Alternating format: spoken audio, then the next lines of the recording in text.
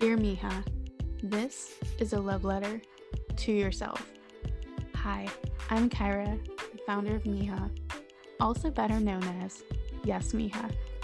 We are creating this podcast as a space where we can share more insight on how to navigate through life. Being a woman is hard, and being a woman of color is also hard. Tack that onto just being human. Yeah, you can say life can get a little chaotic sometimes. Our hope is that with sharing our stories, it'll give you some sort of relief, understanding, or inspiration. It's time to remember who you are. Show up with confidence, build boundaries, grow, and continue to be the best version of yourself.